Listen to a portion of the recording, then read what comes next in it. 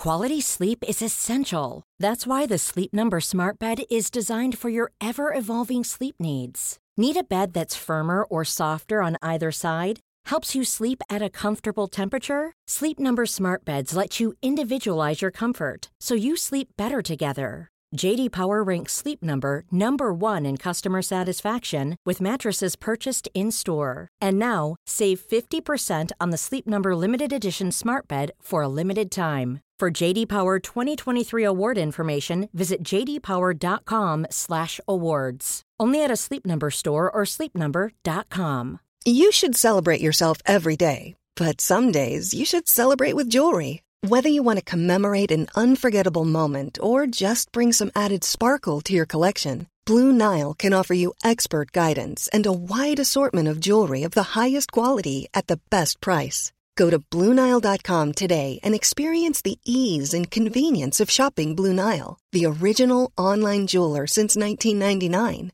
That's BlueNile.com. BlueNile.com.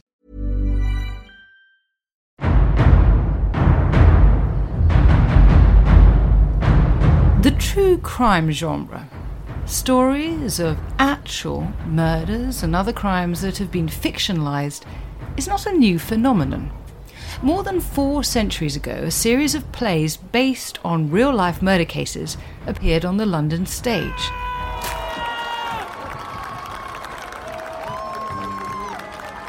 It was a short-lived craze generated by the insatiable early modern appetite for the 3 M's, as my guest today has put it: melodrama, moralising, and misogyny. And the craze influenced Shakespeare. So it's very strange that we've all forgotten about it. All that is, except today's guest. Charles Nicholl is a historian, a biographer, and a travel writer. He's written about 16th century alchemy, the Elizabethan pamphleteer Thomas Nash, and the poet Arthur Rimbaud. He's the author of The Reckoning, The Murder of Christopher Marlowe, and The Lodger, Shakespeare on Silver Street. But he's also written a life of Leonardo da Vinci. In other words, he's rather extraordinary. And he's just written this piece about Elizabethan true crime for the London Review of Books. And I thought, as a result, I just had to invite him on to Not Just the Tudors.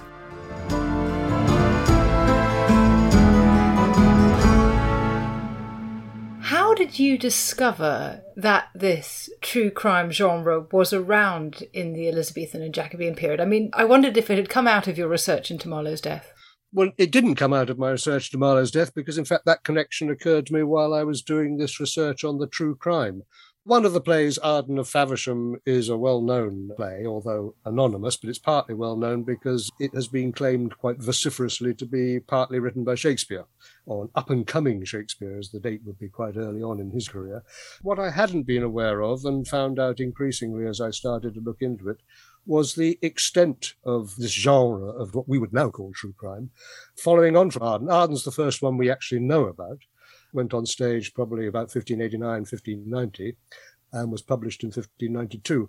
But it's a kind of template for some of the ones that follow, but it seems to have kicked off a fashion in this very novel idea that you could represent real, fairly recent events on stage. This seemed to attract various writers, many of whom we don't know. That most of the true crime plays are of uncertain authorship.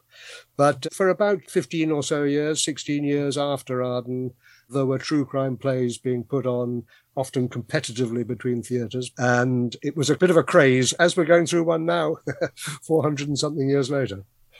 Yes, that's right. So this is an actual murder case. Perhaps you could tell us about the story behind Arden of Faversham, and also to pick up on that point that you raised about this play setting the template. How did it set the template for a true crime play? Well, the template that I'd be referring to there is the idea that you're using real people's names, real locations. You're basing it on some kind of contemporary account that had been published. Different kinds of account produce different kinds of plays. And the pattern that's kind of established by Arden also is this idea that it's a sort of moral lesson for the audience and the rest of us. A fairly simple message. This is what happens if dreadful things like murders occur and the culprits will be discovered, they will be punished, they will swing for it, as it were. So there is a sense in which Elizabethan audiences did enjoy quite a lot of Schadenfreude. Comeuppances seems to be a sort of general theme in these plays, and indeed watching an execution. Yes, well, it's been said of the Elizabethan executions themselves that they were a kind of theatre. They were a spectacle put on, and people were supposed to draw the obvious lesson from them as people went to very grisly deaths as a result of the crimes they'd supposedly committed. There's a sort of crossover, let's say, between the theatre of cruelty, as it's been called, of actual executions, and the theatre that goes on stage with these true crime plays. But this idea of the documentary, I think, is very interesting. And also the idea that recurs very much in our own true crime output, which is this idea of the very recognisable sort of landscape in which murders occur. And they are mostly murder stories, as are most of our true crime docudramas, as we call them. It's not really a thrill of suspense as you watch them, because we know where it's going, we know what's going to happen, or the broad outlines in advance. The frisson is one of recognition, that this happens in a landscape we all recognise, a landscape we inhabit ourselves. So that idea, I think, is very pressed forward in the true crime plays of the 1590s and 1600s, that the audience is recognising this as an event that happens in their sort of world. And that would also include a sociological idea that these plays tend to be about middle class, in inverted commas, ordinary people and households, and about the disruptions that occur within them. Obviously, nothing more disruptive than someone getting murdered in the house. And one of the ideas that comes out in Arden, as I remember it, is that we've got a disloyal and a wanton wife who is committing a murder of her husband. And this is a sort of 16th century trope. You know, men at the time seem to have been terrified of women rising up against them. It's been referred to as kind of intensely patriarchal, but also sort of anxiously patriarchal age. Is this misogyny a theme? It certainly is, and anxious patriarchy would certainly be a good example of many of the people that might be watching it. The wicked wife trope, as it were, and indeed in these cases the murderous wife. Arden is by no means the only wicked wife story that is encompassed within this genre. And one thing to say about it is that it actually goes against the realities of domestic homicide. There are some sort of fairly patchy records, but statistical analysis of them suggests that in about 2/3 of the case, the perpetrator was actually the husband in cases of domestic homicide. So the authors are playing a little fast and loose with what might be the actuality in society around them, but they're playing into that idea of patriarchy, that idea of the domestic household as a sort of microcosm of society in which, yep, dare I say it, the husband is king and the wife is one of his sort of satellite courtiers, as it were. And interestingly, in the law courts, a wife that's convicted of killing her husband was deemed guilty of petty treason. Petty treason is a bit of a catch-all sort of judgment, not quite so heinous, obviously, as high treason, but within the same ambit. And indeed, it's a grisly fact of, again, the reality of late Elizabethan homicides and judicial judgments, that some of the murderous wives, if convicted as such, were burned at the stake. So you get that trespassing across, as it were, into another misogynistic trope, which is that of the witch, who traditionally was burned. And in the case of Alice Arden, in fact, she was burned at the stake, having been found guilty of her husband's murder. So that wasn't represented on stage, been rather difficult in terms of stagecraft, but the death is reported as something that's happened off stage, as it were. But in later true crime plays, the actual executions are performed on stage as the finale of the story. The culprits are shown hanging on stage. Yeah, I think it's really interesting, isn't it, that you're saying this is absolutely going against what's happening in reality. But I suppose that heightened tension around seeing something that many men might have feared at the time being played out is what makes it sort of so thrilling to watch on stage, I suppose. Yes. So in one sense, they are presenting what they're showing as almost what we would call documentary, with that sense that you've got real people being personated, as they put it, on stage, and real events being played out. But there's also the tweaking that we would also find in our true crime stories, that sort of sense in which they're shaped and moulded to put across a certain message or just to be more entertaining. Of course, there's another sort of trope, as it were, about our own enjoyment of the true crime genre. There's a twinge of guilt as we settle down comfortably to watch these horrific stories. That sort of sense we're confronting ghastly events within our own society and our own sort of recent social history. Yet we cannot deny that the reason we're sitting down and watching them is because we find them entertaining. I always think often of the great essay by George Orwell called The Decline of English Murder, where he talks about sort of settling down after a hearty Sunday lunch and putting his feet up and getting out the news of the world. And, what are we going to read about in these wonderful situations? Well, of course, it's going to be about a murder. So our fascination with the lurid events of murder and with, as I say, the idea that murder occurs in landscapes we all recognise is one of the great attractions of true crime. Arguably, it's one of the great attractions of the Tudor period for us now as well. That actually there are all these gruesome things that happened, but they're a safe distance away from us. They are safely contained in history, exactly. We can observe them without being threatened by them. But to the audience of the plays, the audience which these true crime plays were aimed at, they were going to feel, in some cases, quite uncomfortably close, or that was the idea, to the circumstances and events and the topography. Some of them are deliberately close to the actual playhouses. There's one murder that occurred on Thames Street, which is just across the river from the Rose Theatre, where the enactment of it was performed. And the prologue of the play sort of twists the knife a little bit to say most here present will know about this story. And it's happened just around the corner.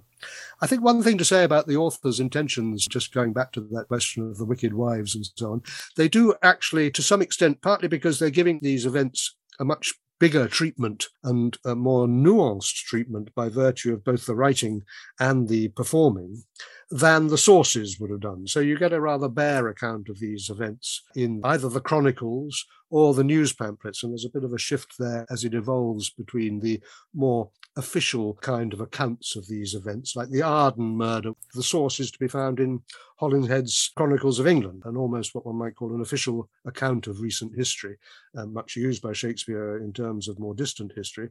Whereas some of the later plays go to the much cheaper and more immediate and more sensational media of the news pamphlet, the chapbook, and the ballad.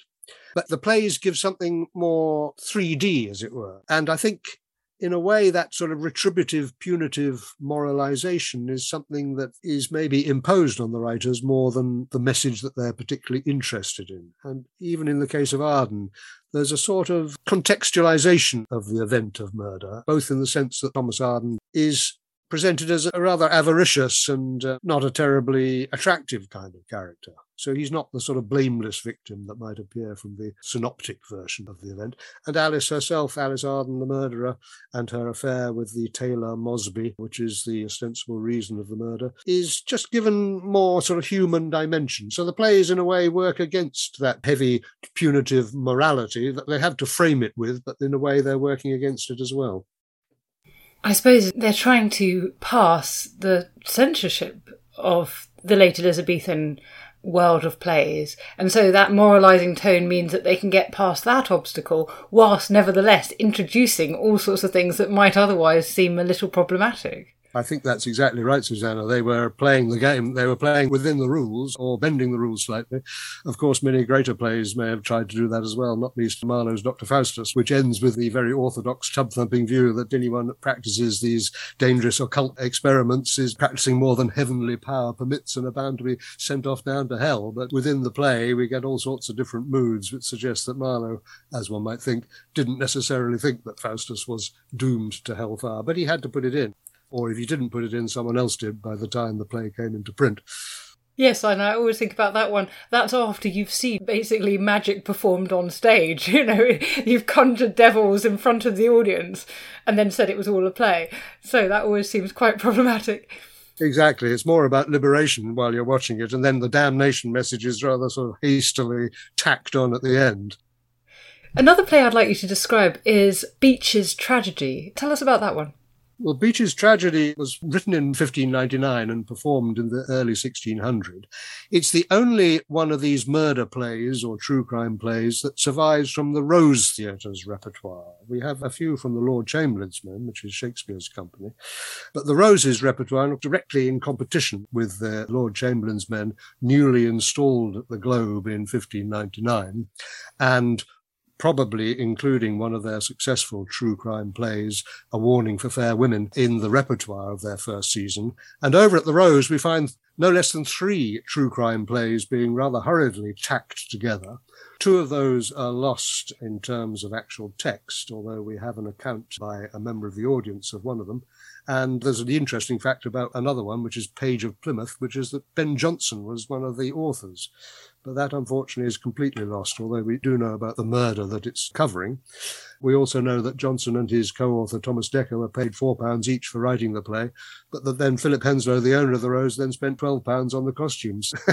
Rather puts the playwright, as they were at that time, in a rather more ordinary sort of rank, costing rather less than the actual costumes that the play featured. But Beech's Tragedy is the third of those plays that was hurriedly put on at the Rose to try and compete with the Globe's Warning for Fair Women.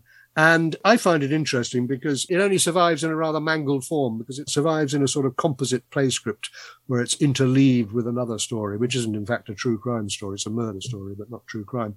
So we get a truncated version of it.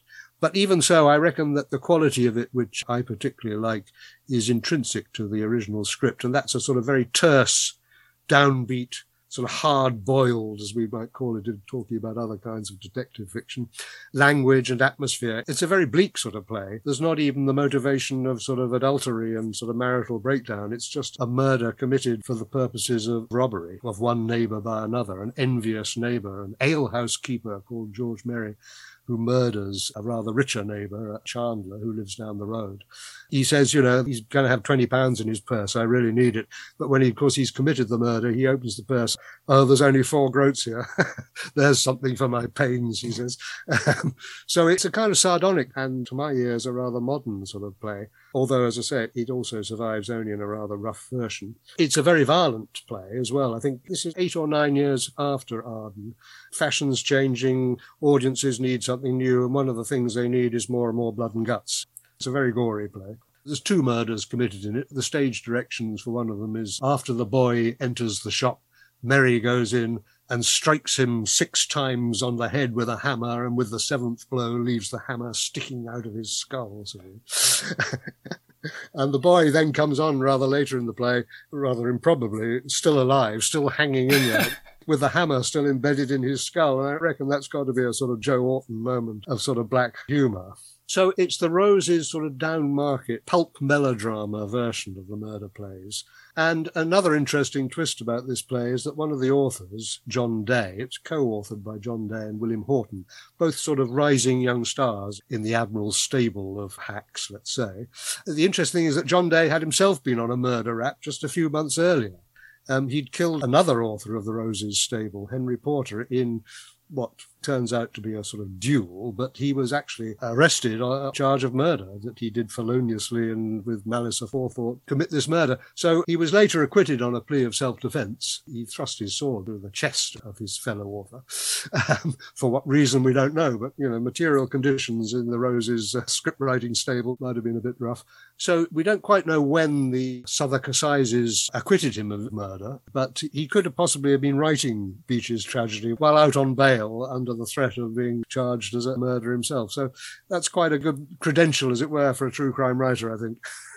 Yes, and gives it yet another frisson, doesn't it? One wonders how ever they staged such a thing. I mean, the hammer sticking out of the boy's head, it raises questions about what it would have looked like. It does indeed. I mean, of course, the audience's imagination is being appealed to quite a lot in these plays, because we know from the generality of staging at that time that it was fairly stylized. So our wonderful period detail and fine camera work that presents these murders to us on our true crime television series, there's none of that. It's all very stylized. You've got a street, there's an upstairs area where people count as an interior. This play, Beech's Tragedy, is also interesting because it is very local to the audience. The murder occurs on Thames Street, just on the north bank of the Thames, directly across from the Rose, where it's playing on the south bank. And at one point, another grisly aspect of the production is that one of the corpses is dismembered on stage, having been killed with the hammer. It's then cut up on stage. I don't know what kind of properties are being used, from false legs sort of flying up. And then, by narration rather than what you actually see, I suppose, it's ferried across the river to the south bank, to the Paris Gardens, and dumped in a ditch there. So on that sort of errand, the murderer would have landed at the Falcon Stairs, just a couple of 100 yards from the Rose Theatre, and many of the audience would have landed on the same water stairs in order to come to the play. So you've got a real tightening in there of this idea that this is murder happening right on your doorstep. You're right in it as you're watching the play. It's a very noirish play, full of sort of bleak, unnecessary violence. That's the sort of mood of the plays that the Rose were putting on. What we know of the other two was pretty similar as well. So there's a bit of a divergence of styles there. You could choose which you went to. They're in almost literally spitting distance of each other, the Globe and the Rose, just down Maiden Lane in Southwark between the two. And you could decide, are you going for a slightly more poetic and sort of nuanced presentation of murder, or good old sort of pulp melodrama? I love the fact also that you've said that sort of borrowing the imagination of the audience, and therefore the play would have kept kind of resounding in their minds as they travelled home. I mean, they would have been travelling home down the steps to be ferried across the river, perhaps up Thames Street, and at each of these places this had happened. You know, you can see that they would keep talking about it. It's the sort of thing they would report to their neighbours. It's a brilliant marketing strategy. It's absolutely brilliant. And it does bring in this idea that I noticed also, which is that they're borrowing this from the pamphlets, which is sort of news of the world, would again come into one's mind, and then the ballads as well as another source. So this is sort of cheap popular print, and the playhouses in a way sort of moving into that terrain, commercialising their own plays by appealing to the increasing literacy meant there was more readership for those sort of productions, those cheap pamphlets full of news, including murders. And the playhouses are saying, yes, we want a chunk of that. You've read the book, here's the movie, as it were. The playhouses of London were, in a way, the popular medium like television is to us today. It's that sort of commercialised medium, which can nevertheless produce some really great stuff as well. So the playhouses are saying, we're giving you news here. Not only are we giving it to you like you might have read it, but you can see it in 3D and you can see how it happened, formed on stage. And as you say, you'll be talking about it on your way home. You'll be looking over your shoulder a bit nervously as you walk up the darkness of Thames Street. It's a new kind of theatre. It's the first time that this idea of documentary, that this is about ordinary people like you and me. This is about not bygone kings and princes and famous battles. This is life as it's lived in London in the 1590s.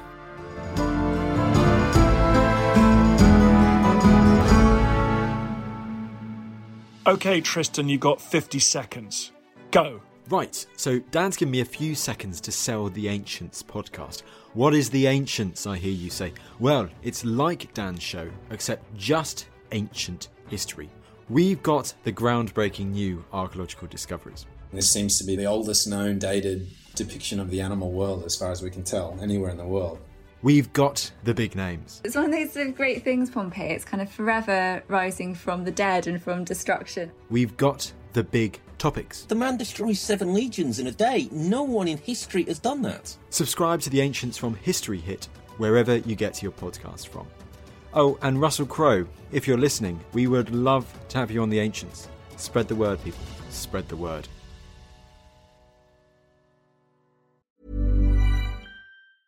Life is full of awesome what-ifs, and some not so much, like unexpected medical costs. That's why United Healthcare provides Health Protector Guard fixed indemnity insurance plans to supplement your primary plan and help manage out-of-pocket costs. Learn more at uh1.com. Jewelry isn't a gift you give just once. It's a way to remind your loved one of a beautiful moment every time they see it. Blue Nile can help you find the gift that says how you feel and says it beautifully, with expert guidance and a wide assortment of jewelry of the highest quality at the best price. Go to BlueNile.com and experience the convenience of shopping Blue Nile, the original online jeweler since 1999. That's BlueNile.com to find the perfect jewelry gift for any occasion. BlueNile.com. There's never been a faster or easier way to start your weight loss journey than with PlushCare. PlushCare accepts most insurance plans and gives you online access to board-certified physicians who can prescribe FDA-approved weight loss medications like Wegovy and Zepbound for those who qualify.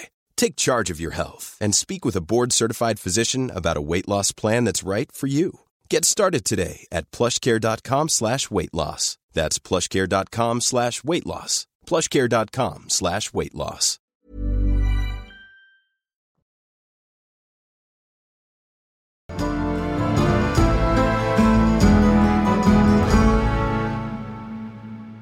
If the Rose Theatre has the sort of pulp end of the spectrum, and the Globe is doing something slightly more highbrow. How did the true crime plays that we know of from the Globe compare to, say, the poetic language of Shakespeare? So at the Globe, in contrast to the Rose Theatre's rather downmarket output, there are plays that are more serious and better written in some conventional understandings of that judgment. And one in particular has a very interesting connection with the more serious plays of the repertoire of the Globe. And that's A Warning for Fair Women, which contains an anecdote told by one of the characters on a general theme of murder will out, how a woman who'd murdered her husband actually was moved to confess her crime when she was sitting at a play which contained a similar story. So the play that she was watching resonated so much with her that she was forced to confess that she had herself murdered her husband. Whether or not this is a true story is beside the point, I think, because the interesting point is that 1599, when this play was on at the Globe, Shakespeare was at work on Hamlet, and of course Hamlet almost hinges on putting on a play which, as he said, will show something like the murder of my father. And this is a play in which he hopes to catch the conscience of the king, i.e. his murderous uncle Claudius. And he actually says some lines about this that almost echo, or anyway presee, this story that's being told in The Warning for Fair Women. This idea that people sitting at a play might be moved to admit their malefactions, because murder, though it hath no tongue, will speak. So Hamlet has this idea, I'll put on a play and I'll see what Claudius's reaction to this is. And indeed, that's what happens. And Claudius reacts rather tellingly to this performance. Hamlet calls the play that he puts on The Mousetrap, because it's intended to catch the rat Claudius. But he also tells us, or in discussing with the players about how they're going to perform it, he calls the play The Murder of Gonzago. And he says, this is the story of a murder done in Vienna. It's the exact account of it. The story is extant. In other words, he's basing this idea on a true crime play, a fictional true crime play. Hamlet dramatizes a story that's being told in a true crime play and uses this idea of the true crime play as a way of drawing out a member of the audience to confess his crimes. I mean, I just think that's wonderful because you're giving us a sense of context that Shakespeare's familiar with these works must change how we read his plays. And also, I suppose it tells us something about how the Elizabethan audience is consuming plays, in that they seem to them so sufficiently compelling, so sufficiently lifelike, that in theory they can act as mousetraps, that they can produce this effect, which is really interesting in and of itself. Absolutely so, and Hamlet is full of reflections on this idea that a play can be more real than the supposedly real world of Elsinore, and the actors can produce tears in themselves and in the audience, but in a fiction, a dream of passion. So this idea of the true crime play as having that impact is imported into the much more serious play that Shakespeare was working on at that time. And Shakespeare would certainly have been familiar with A Warning for Fair Women because it's in the repertoire. Not impossible that he actually might have taken part in it, because we know he performed in Ben Jonson's Every Man in His Humour in 1598, because he's in the cast list. Anyway, he would certainly be very familiar with it. And A Warning for Fair Women also has some echoes of earlier Shakespeare plays. So there's a symbiosis there, or there's a natural sense of the collective communal world of the play companies and the authors. They know what's going on. The audience knows what's going on. So the audience would not only get this scene in Hamlet, they'd also say, yeah, that was in the one we saw a few months ago about the murder of George Sanders. So it's a playhouse world that feeds on its own sort of internal references and puffs, let's say, within the theatrical jargon. Shakespeare's almost taking the trouble to, in that key scene of Hamlet, to add a little bit of promotional puff for another play in the repertoire. So he's the good old company man as well as the magnificent author of Hamlet at that point. Yes, and it makes the audience who have seen the one before feel somewhat superior to those who haven't, because they know what's going on in that moment. Now, not all the plays survive, and I was absolutely delighted to see that actually one of the ways that you've got at them otherwise is that you've used things like the libel suits at the Courts of High Commission to find evidence of the contents of some of the lost works. What did you learn from this? Well, that's right. I mean, quite a lot of the plays we know about but don't survive as texts, essentially speaking. They didn't make it into print. But we know the titles because they're in lists of, particularly Philip Henslow's lists at the Rose Theatre of plays that went on. So we have a title. Often we can relate that to a criminal case that we know about from other sources. So Page of Plymouth, which was tacked together by Ben Jonson and Thomas Dekker in late 1599, we know about the actual case that they were dealing with, even though we don't have the play. The libel case that you mentioned in the Court of High Commission actually refers to a slight offshoot of the true crime genre because it's a comedy that was written by George Chapman from a plot that was given him by a discontented bookbinder called Mr. Flaskett about the shenanigans involved with someone he was trying to marry and the shenanigans of that potential bride's father who was balancing out various different suitors. And so this guy Flaskett says, I'm going to take this story along and give it to George Chapman, well-known playwright, and he's going to make a play out of it. So this is a true crime comedy, or a comedy based on real people in London and real events, not yet a crime. In fact, the crime turns out to be the play because it's sued for libel.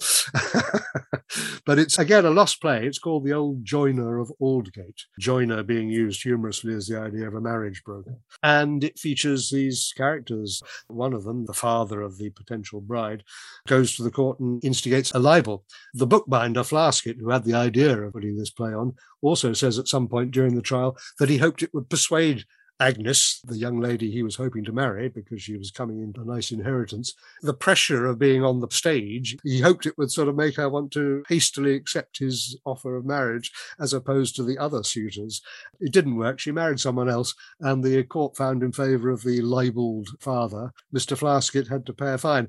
George Chapman, the playwright, one noticed, doesn't actually get into trouble for this. He's just the playmaker plying his trade. You know, it wasn't his fault that this was libelous material, which is quite interesting in itself.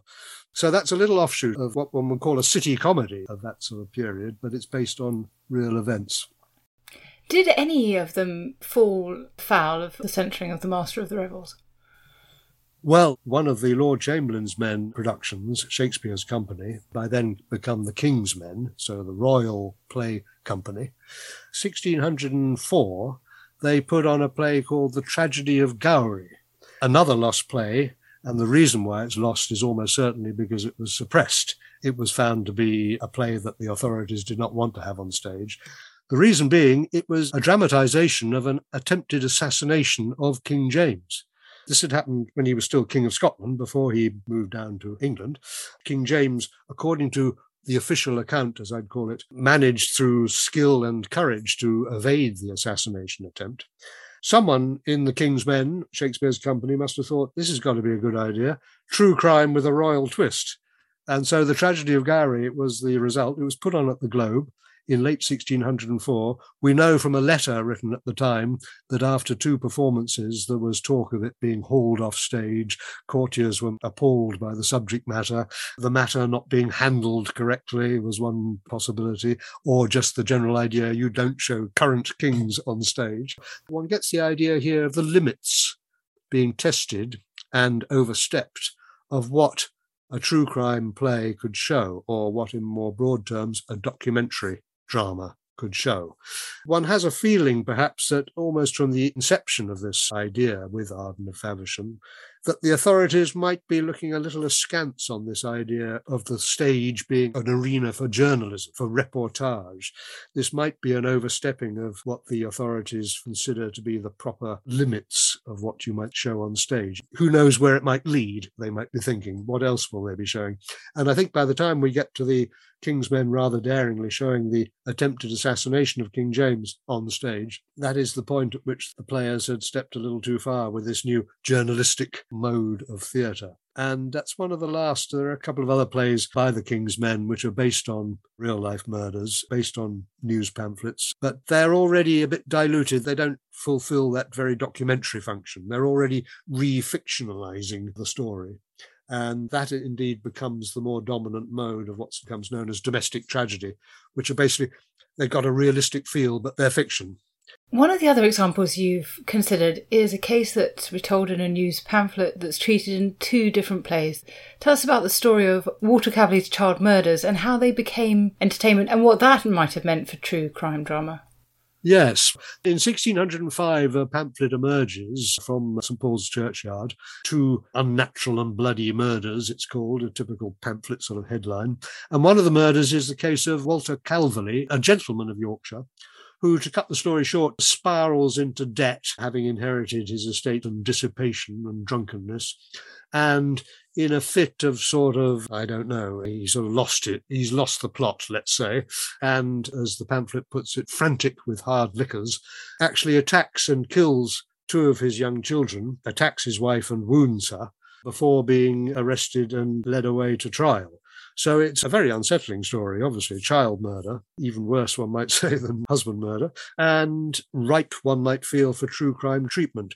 And indeed, two plays of the King's Men's repertoire do use this material, but neither of them really uses it in that documentary sense, which is the true sort of nature of the genre. In the first version of the Calverley story, it's turned into a sort of picturesque tragicomedy with a manufactured happy ending. It's written by a man called George Wilkins, who has the sort of fairly unusual job title of hack author and brothel keeper, but also is the very probable collaborator with Shakespeare in the first couple of acts of Pericles. So like the true crime plays that cross between drama and journalism, George Wilkins crosses between drama and some of the leisure activities that usually sort of followed after a play, because he has a rather busy tavern cum brothel close to some of the northern theatres. So he turns it into a sort of low-life, picturesque drama all about Calverley's dissipations and revelries in suitably sort of picturesque low-life haunts in London. And then, as I say, produces a happy ending. So you think it's leading up to the murders, and it doesn't. There's a sudden reconciliation. Totally improbable piece of plotting. The other play is called The Yorkshire Tragedy. And Shakespeare has been, again, canvassed as one of the authors, not least because his name appears on the title page, but the actual publisher of it is rather carefree with his attributions. So this idea that Shakespeare was the sole author is considered unlikely. It might have been written by Thomas Middleton, who's a pretty distinguished playwright, and like George Wilkins, was also a collaborator with Shakespeare around this time. So it's very much part of the Shakespeare company, but whether he had an actual hand in it or not. But this play is, again, very different from the documentary true crime treatment. It's turned into a very terse, brief parable almost. No names are used. The speech headings are just husband, wife, servant, and so on. It's drained of all that specificity and all that detail that the true crime drama likes to put forward as a sort of sign of its verisimilitude. And so we see with both these plays what one might call classic true crime material being edged away from the documentary into more fictionalized, picturesque, moralizing, parable-type treatments. Neither of them really count quite as true crime, even though they're based on an actual criminal case. So in a sense, terrible pun here, but the sort of death of the true crime craze comes when it sort of overreaches itself. It tries to deal with royal murders or child murders, and it becomes too much. Yes, I think that would be one explanation for the faltering of the genre at that point. I think another way one might see it is theatrical fashions changing fast. One of the things that true crime offered, probably for the first time to many of the audience, was a sense of social realism. And sort of quite apart in a way from the sensational and lurid aspects of crime and murder, there is this portrayal of life inside a middle-class household. That's very much the arena of the story in most of the true crime. And anyway, social realism, I'd say, is something that is achieved by the true crime drama. By the early Jacobean period, which is when one's talking about it starting to decline, social realism is available in all sorts of rather more tasty forms, let's say, with what we call the city comedies. Thomas Middleton, John Marston, Thomas Dekker, Ben Jonson. They are, again, taking as their subject matter ordinary lives, middle-class lives, urban settings. But instead of ghastly, bloody events occurring within the house, you get this more sort of topical satire and sort of society being anatomized with a rather knowing sort of smirk by these authors. They're kind of smutty plays as well, lots of sexual innuendo. So the swift-moving sort of fashion-conscious world of the playhouses, suddenly the true crime is seeming a little bit old-fashioned, a bit too melodramatic, the blood spurting everywhere, the dismembered bodies. Well, you know, they're preferring these rather more urbane and witty social topical satires for their form of social realism. So I think the atmosphere of the Jacobean theatre changes. And then, of course, we get these tremendous revenge tragedies, which are born out of the true crime plays as well. But they're a different sort of beast. They're sort of psychopathological. There's really wonderful, sinister sort of poetry. So again, it's a sort of re-fictionalizing of the murder theme. Murder never goes out of style, let's say that. We are examples of that, talking about it now. And so it seems we need a dose of unease and violence administered fairly regularly from the comfort of our armchairs. So the true crime craze, as it were, it's brief and it has many defects from our eyes, the moralistic, the punitive idea of this being a warning to you all. But nonetheless, it seems to me to strike many chords with what we still enjoy and what we seem to keep coming back to. I think that's absolutely the case. And so one last question. And this may be something that you need to think on for much longer before it becomes clear, but it seems that to have this 15-year sort of generation of true crime at exactly the time that Shakespeare's appearing, and this extraordinary moment for theatre in England, particularly in London, 1592, the comparison is quite extraordinary. What do you think in the end, this sort of discovery of yours really of the phenomenon of true crime on stage for the Elizabethans and a little bit for the Jacobeans can tell us more generally about the period? Well, certainly in terms of the playhouses, just before going on to more general, I think it tells us about the tremendous hunger and range and expansion of playwriting at the time. So much is being tested out and experimented with. So this is just one genre within many, that they're almost falling over themselves with new ideas and new ways in which to use this medium of the theatre, which has suddenly become the medium with its finger on the pulse, to mix a metaphor rather. In broader terms, I think it shows the idea that the interest is shifting from the big sort of pageant of history and the idea that tragedy itself deals with princes and kings and heroes. In that sense, it's shifting to an idea of culture being a mirror, to use the word that Hamlet used about theatre, a mirror being held up to the audience. This idea that the common run of people, that people like you and me are going to be represented by culture.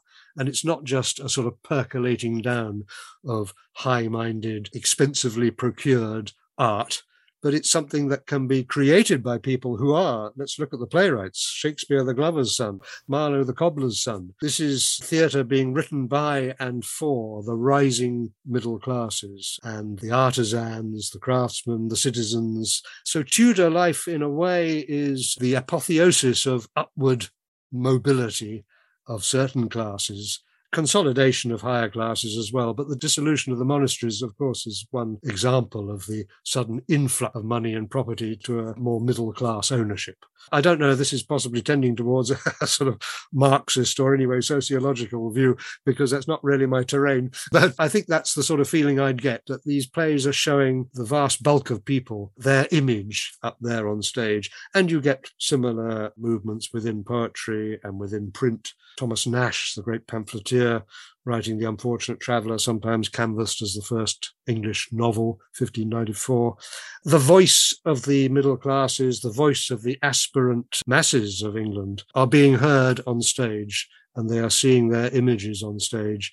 And that sort of self-awareness and that sort of idea of having a voice, although to some extent resisted or controlled by the government, is, I think, probably one of the keynotes of the late 16th century. Well, thank you so much for this extraordinary, concise and brilliant trip through thinking about this true crime craze and therefore introducing us to the Elizabethan playhouses and to this wonderful phenomenon, or wonderful might be the wrong word for it, this interesting phenomenon from the 16th century. Thank you. Great pleasure. Thank you, Susanna.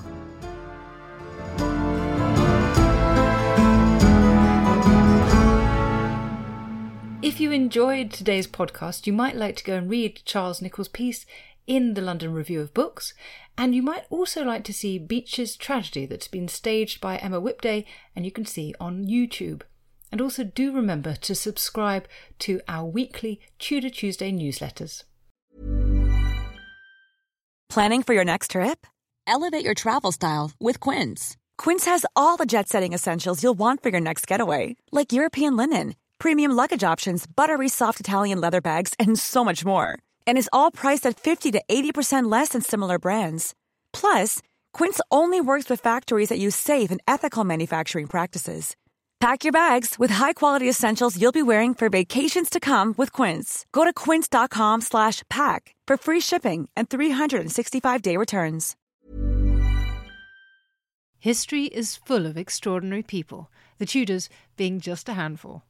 In my latest film on History Hit, we meet Bess of Hardwick and go inside the incredible house that she built, a house that defines the elegance and grandeur of the Elizabethan age, a house fit for a woman who climbed to the top of the Tudor social ladder.